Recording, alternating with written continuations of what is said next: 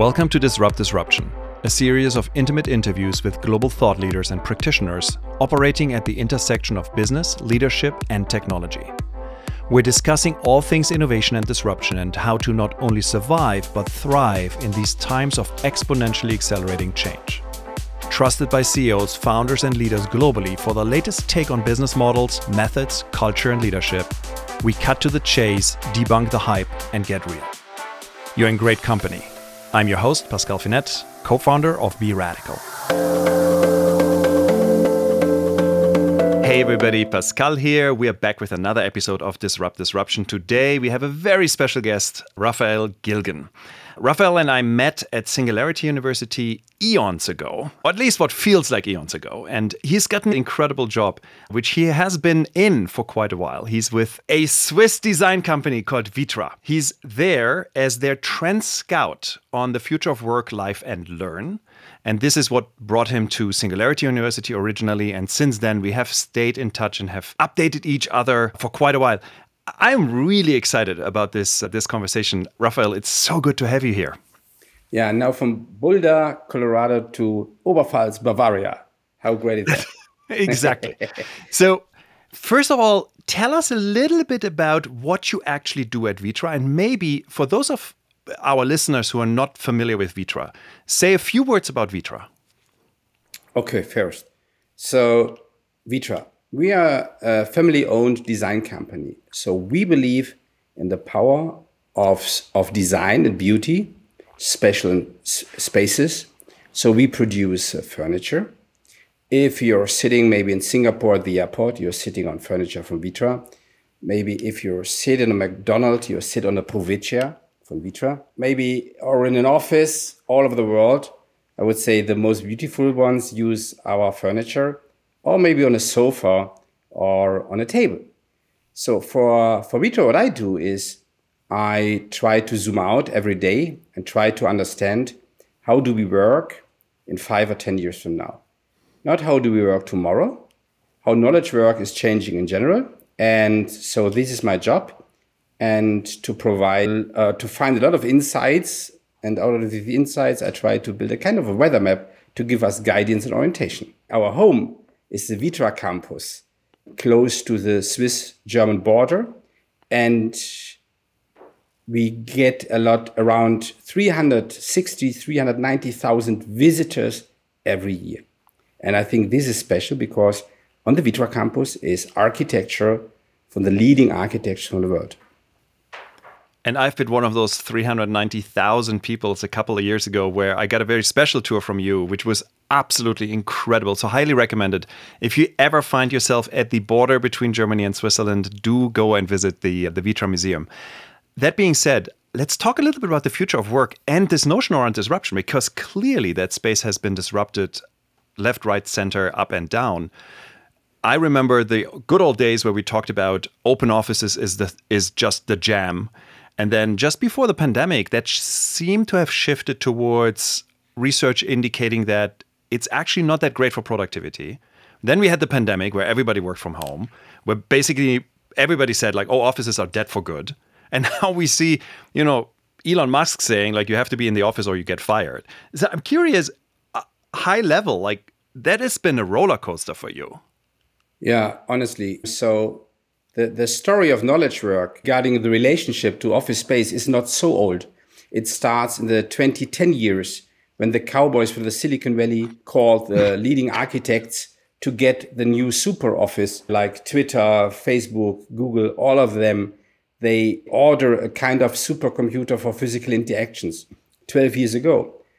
And then out of a sudden, overnight, we transform in March 2020, 85% of any of our physical interactions into the virtual world, in these extended realities.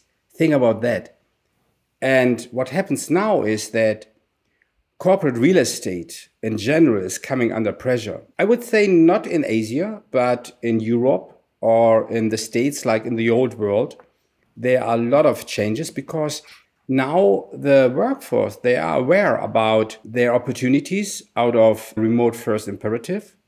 But second, they think the most of the office buildings are built to make money and not to host people. And I think this is the biggest shift. And the zoom out, we should come to that later, I think that is quite interesting. So curious to hear your experience on when the big disruption of COVID-19 hit and nobody went to an office. I do remember literally reading articles which said offices are dead, people will never return to office. Now we seem to find somewhat an equilibrium with people kind of splitting their time between office and home. First question I had for you is, do you think, from your perspective, was this something you actually saw pre-pandemic and the pandemic accelerated this trend? No, I never thought that remote work could be so strong so fast. That was not in my mind, and that was not in the mind of the most of the futurists I know. That was not in mind of the real estate and even of the leading architects. Never. They still believe in these days in the power of the campus, the headquarter, this kind of center of gravity where everything happens. And then where do you see this going? So in a shorter term, we have to accept they are in the question, where do we work? There are two areas. One are the physical realities, and one are the extended realities. The extended realities is everything what happens in the virtual world. If it is Zoom or Teams or WebEx or Metaverse knocking at the door.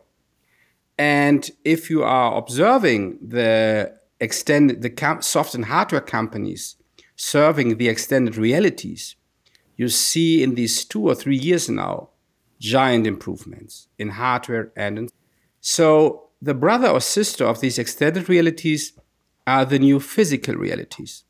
And what you could see in the physical realities is, if you think about a city, for example, like New York, or maybe Boston, or maybe Denver, in the future, the city is the office, and not the office is the office. Because there are things you could do quite best from home.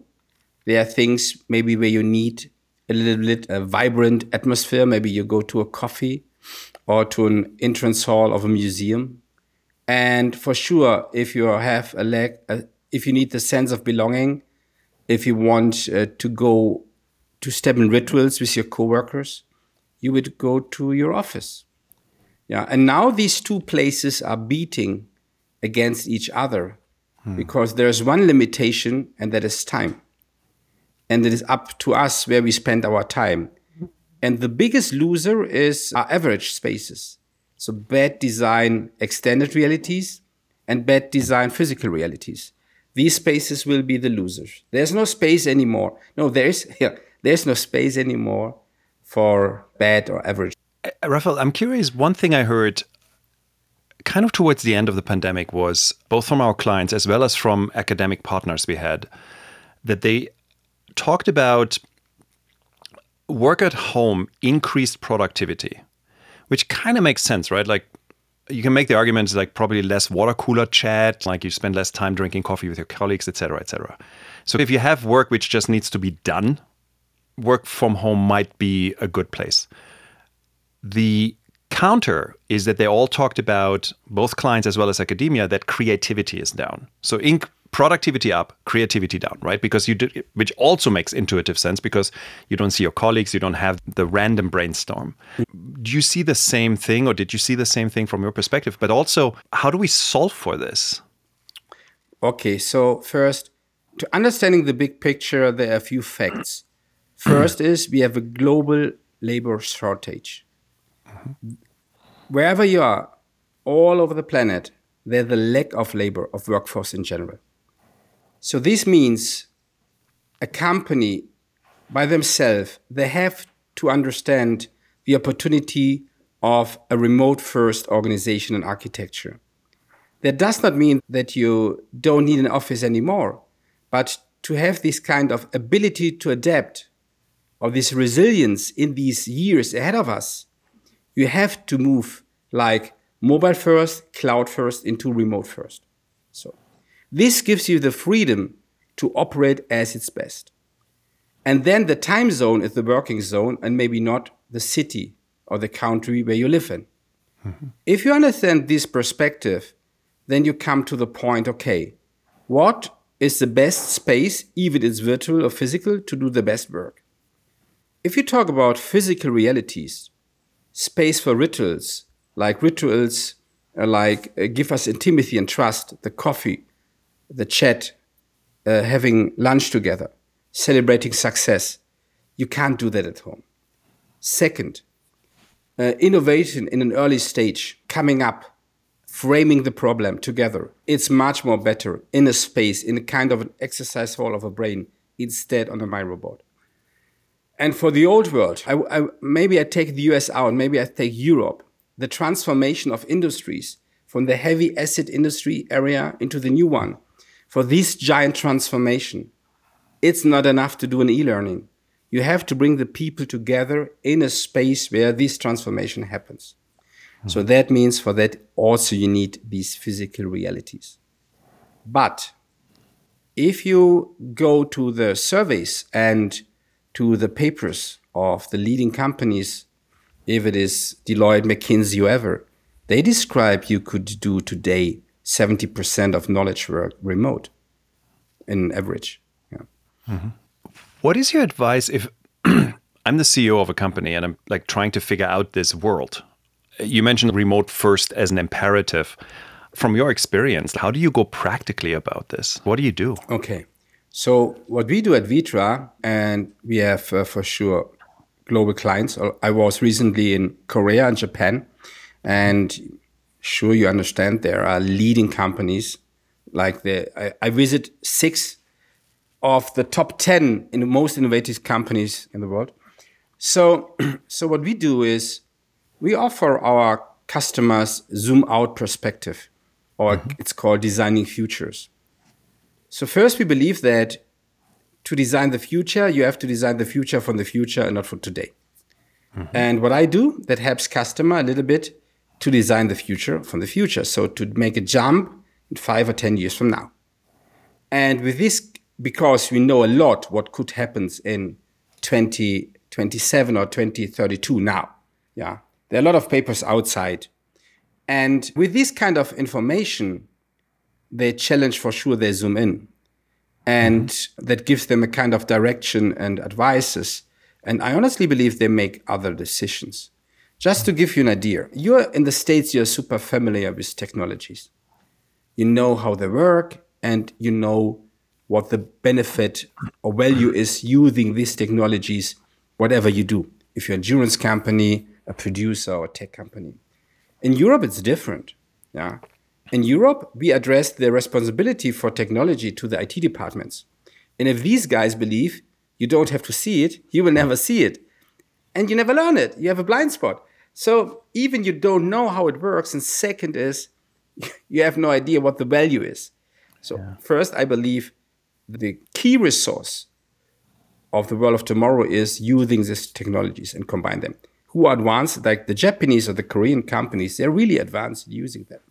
And by giving our customer this kind of information, we bring them like with a jump start into the future. And believe me, they really rethink the way how they work, on what, with who, with whom, and with which kind of tools.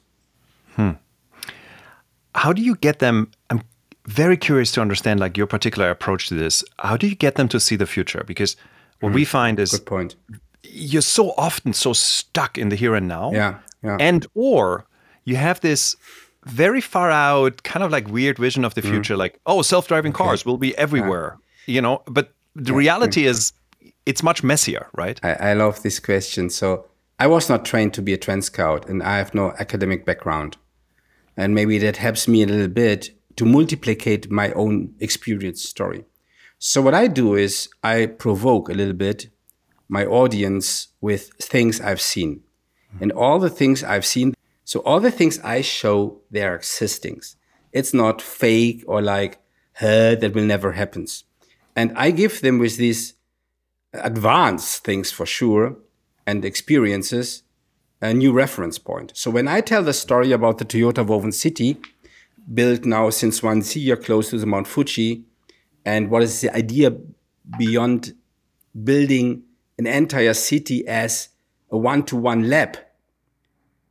If you see that, you say, oh my God, they're doing that now. I would never believe them.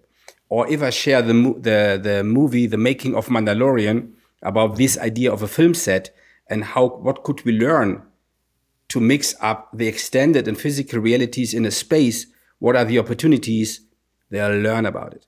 Or if I show a video done at Naver in Korea, where inside the company, the office building, on 10 employees, they share one robot. So there are more than 150 robots inside the building. They get new reference points. And by getting these reference points, they're a little bit lost in this first minutes. Yeah. But then they understand, okay, first, we have to rethink the status quo. Second, we are not ambitious enough. So we have to find for ourselves our level of ambitious, but critically thinking how mature the company is by themselves. And then the rest is energy. And energy means you own energy and money. Yeah. But I work with reference points. I collect all the things I found in my Flipboard. And for sure, I have a giant report library. And I prepare myself in any kind of lecture or workshop, providing my audience the best reference point that they get as much as guidance and orientation, like a weather map.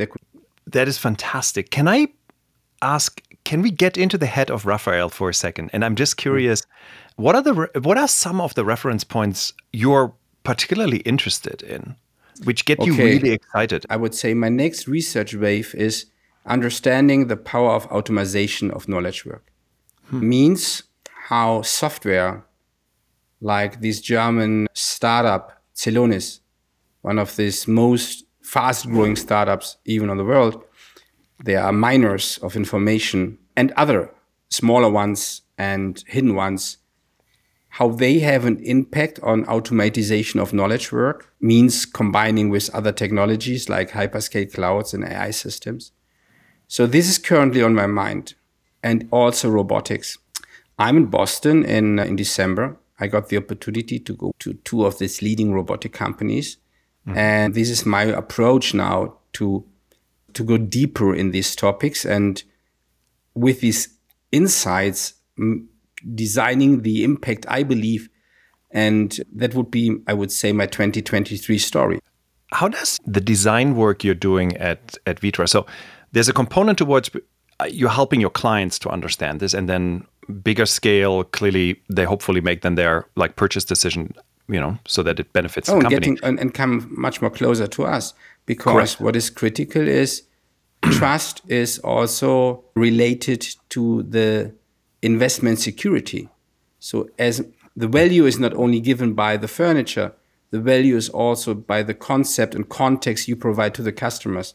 Yeah, and I would say we are much more closer after in this phase, making the phase zero together with the customer. That's fantastic. How does your insight in the automation and the mining of knowledge, for example, how does this affect something as, pardon the language here, like something as mundane as a desk and a chair? Yeah, that's a good point. There was an article for Nick Foster, The Future is Mundane. It goes a little bit along that. So, we have to understand Vitra, 40 years ago, Vitra starts with a paper called Work Spirit, or with the idea of the working spirit. And what they have done is like what I do today. They tried to understand 40 years ago what happens outside, a little bit like the whole Earth catalog, and what that means for Vitra, for our customers. So, and then every second year it was published. So I do a little bit the same. And the idea is not to give guidance and orientation to the designers. How we work together with the designer is the designer at the author. He comes up with an amazing idea. And hopefully the family loves this idea and think we should go with that idea and make it happen. And then we make it happen, and then hopefully the customer also loves the idea and buy the chair, the sofa, the table, and all the things. So what I do is scaling from the edges, but I'm far away off the core of the company. I have no impact on design. And there is a firewall, or like this Chinese wall, in between that. And it's important to do that because on one hand side, I get the freedom to go out and to zoom out however I want to zoom out. And in the opposite case, the designers are also free in any kind of decision in our R&D team, what they believe in. And the echo, I name it the echo, or like the resonance, you get it 3 or 4 years later always. Yeah. Sometimes they surprise me. I never thought about that. And sometimes we wrote the first paper about the garage spirit in 2014. And now agile work happens all over the world. Yeah. Mm-hmm. So interesting. You mentioned early in our conversation already this notion, and correct me if I get the language wrong, but you talked about space as something which is a physical manifestation and then this digital extension of it. And you mentioned this can be anything as mundane, like today, mundane as Zoom, which still, if you think about 10 years ago, oh my God, we get free, amazing video calls. That's just bonkers. Clearly, one of the topics a lot of people talk about is the whole metaverse, whatever that means. How do you see this as someone who's working truly in the field of the future of work? And also representing a company which makes, physical objects in this space. What are your thoughts on virtual reality, augmented reality, metaverse, whatever term you want to use? I'll give you now share an interesting story with you. One of the leading and most successful German companies, Siemens, they are now 175 years old since October. There was a giant party celebration, and our Chancellor, Mr. Scholz, got his first NFT from Siemens, by the way. So Siemens in summer, Roland Busch, the CEO, invited the CEO from NVIDIA, and they announced during an analyst conference, I wouldn't say their wedding, but their collaboration. Mm-hmm. So Siemens are the leading companies. I would say they're one of 3 superheroes in production steering on processing with their machine called Simatic. And they extend now the superpower of their physical production with the Omniverse from NVIDIA. Mm-hmm. And when you listen to these guys and read the articles and you read the paper and you see the videos, you see, oh my God, these are untold opportunities. Mm-hmm. If I think about the metaverse and think like the mankind challenges, we would have in future opportunities to surround ourselves with really mankind challenges, get a much more better framing than today. We frame today by papers, by Excel, by balance sheets, by an email, by pictures, but that is not enough to understand complexity. And understanding complexity, it is not helpful to reduce complexity. You have to surround yourself with this complexity. And for that reason, out of a business perspective, I believe on the power of the new web. Mm-hmm. On all the other things like gaming or interacting, okay, that was like the internet 30 years ago. A few of people don't believe in that. And I'm really looking forward getting with new kind of glasses and lenses the opportunity to really dive into topics I would never believe to understand them before. Raphael, in this context, do you think that that particular future will arrive first on the consumer or first on the business side? Like always first to the consumer.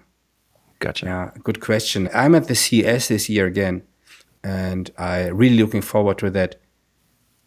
But I'm aware that the movement comes from the consumer side. And by the way, we can really learn, even from the work perspective, a lot from the consumer side.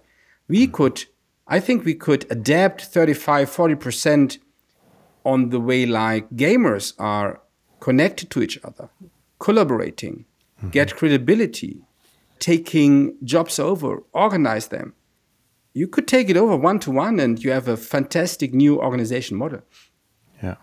You teased us in the beginning and said there's a whole discussion around the zoomed out perspective. I want to come back to that. So take us to the zoomed out world you're seeing, the further distant future, the world you're perceiving as it relates to us.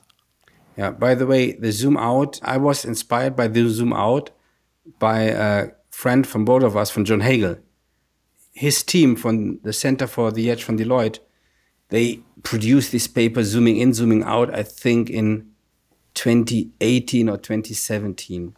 Yeah. And I would say I changed it. I adapted a little bit on my own way, but I was for sure inspired by this method. Okay. So zooming out. Whoa. This could be a dystopian and utopian world. Okay, first, I'm an optimist, and I always believe in a preferred future. So if I zoom out, I believe energy is free in around 9 or 10 years from now. Mm-hmm. And I highly believe that the future markets, which have the power to get visibility, like on the capital market, yeah, like on the stock exchange, they are driven by circularity. They are driven by renewable energy. They are driven by the entire health and well-being agenda on one hand side. But on the other side, climate change will hit us massively by losing 25 or 30% of land, what we could use today, not only by flooding, but also that you couldn't harvest anymore on these areas. Just to give you an idea, in Germany, in the eastern part of Germany, we are not able anymore to harvest there the food what we harvest today. So we have to change the plants we seed out, and you need in general 10 years for this kind of. So this is another challenge. So on the other side, if it sounds bright that circularity is clear, renewables are near, and all these things, so on the opposite side, we are really faced with the impact of climate change. If you look back in the memory of mankind, there's a Swiss author called Bruno Grunwald, and his book is called Nothing But the World. And in his book, Nothing But the World, he described out of 2,500 years of mankind stories, epochal events like COVID, more than 200, 250 ones. And if you read them, you always see that mankind they always have their own challenges, and they make it happen in a way. And that gives me for sure the optimism. And now I'm part of this story. So myself, now I'm inside this kind of story. And for sure, this book helps me also during the pandemic to be optimistic and find my own place. Yeah. Zooming out one more time, you have clearly someone who have done a lot of research, a lot of reading, a lot of sourcing of material. For anyone who's interested, of our listeners here, who is interested into like getting into your head, but also just like broadening their horizons, what are a couple of resources you recommend? Maybe your own resources or stuff, you would point to. Zooming out means you have to leave your field of expertise and where you're trained in. So if you're an architect or if you're an engineer, leave the field of the architect and engineer. And try to get as much conversation with people outside of your bubble first. Second is you have to make jumps. Jumps means if you think about robotics, don't buy a book about robotics. Go on Google, type in robotics and type new and find all the latest articles about robotics. And then believe me, after 2 or 3 articles, you will guide it to a conference. Then you go to the conference, you watch the speakers, and then you find the most advanced people, the protagonists of a new world. So, first. Second, you have to go, to understand the future, you have to go to the people who design and shape the future. Not by Zoom, not by calling them, you have to go there to give you an idea. LG in Korea and Seoul, they have an R&D lab with 1 million square meters. This is a giant building. If you understand a company runs an R&D site in this scale, you know which kind of superpower they have. So means getting these kind of real life examples or seeing the robots of Naver in Korea, that shocks you a little bit and provokes you a little bit in the first second, but that sees you how far maybe your mindset is away of these things. Then sources. I'm running now my Flipboard since 8 years. And inside there are now 3,500 articles inside.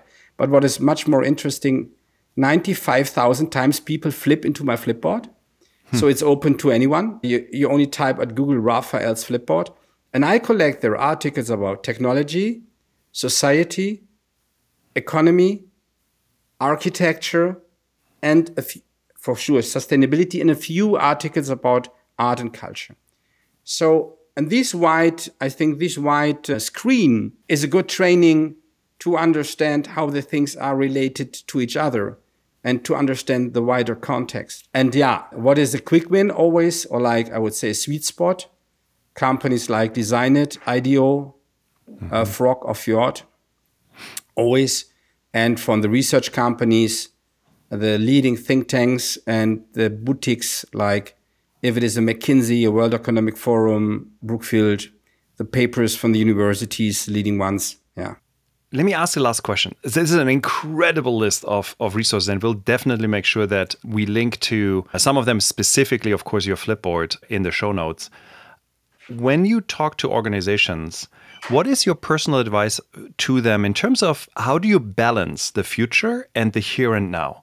Because clearly, right, like you need to make money in the here and now. What is your advice there? I always describe the here and now as a garden. If you have a garden, you have to take care about the garden every day. So, and then they know, okay, it's still important and I have to take a focus on my garden. And when I tell about the future, I always tell them, if you want to have shadow, if you want to enjoy the shadow, you have to plant trees. That is a long-term perspective. So I always try to find examples which are close to them and what you immediately understand, even if you're 5 or 6 years young. Yeah. So nothing, I would say, nothing high sophisticated. Yeah. From your perspective, I love the analogy, by the way, like the garden and the trees. It's incredible. How much, roughly, how much time would you suggest to an executive listening to this, saying like, I get really excited about this? How much time do I spend in the future? Good point. I would say if you are good, after a while, if you're trained, 15%, 10% is enough. And then you are a good futurist. But my first message is, you can't address the future to someone else. It's not like your tax office, or it's not like your doctor. The future is your own agenda. You would never address the future of your kids to someone else. And why you should address the future of you, yourself, or your company to someone else. And deep in there is one muscle still sleeping, and this is the muscle of the futurist, and we all are futurists. Raphael, on those wise words and this, I love the statement that we are all futurists. You're absolutely correct. I absolutely agree with that. This was a really fascinating conversation. I loved how we went from the future of work to talk about these crazy weak signals which we're seeing, and then got back to very practical terms of like, how do you actually do this? For everybody listening to this, we'll make sure that in the show notes you'll have links to Raphael's work. Also at Vitra, you publish quite a bit of truly insightful and remarkably detailed papers on the future of work, etc. So make sure that we link to those as well. And if you want to have a beautiful design desk and chair and other design objects, you definitely want to check out Vitra's pretty wide array of furniture and other design objects. So with that being said, Raphael, thank you so much. This was incredible. Loved the conversation. Welcome. And great to see you on the way on video next time in Boulder. That is exactly what's going to happen. So thank you so much. And everybody listening, see you and hear you soon. Hey, it's Pascal. Thanks for tuning in on this episode of Disrupt Disruption. If you want more, check out the other episodes we have on this podcast. And if you liked it, do us a favor. Go on your podcasting platform of choice, iTunes, Google Play, whatever it is, and leave a quick review. It helps tremendously with getting the insights from our guests out into the world. If you have any questions, send me an email. You can reach me at pascal@finet.com. Thank you so much for listening, and I will hear you here soon.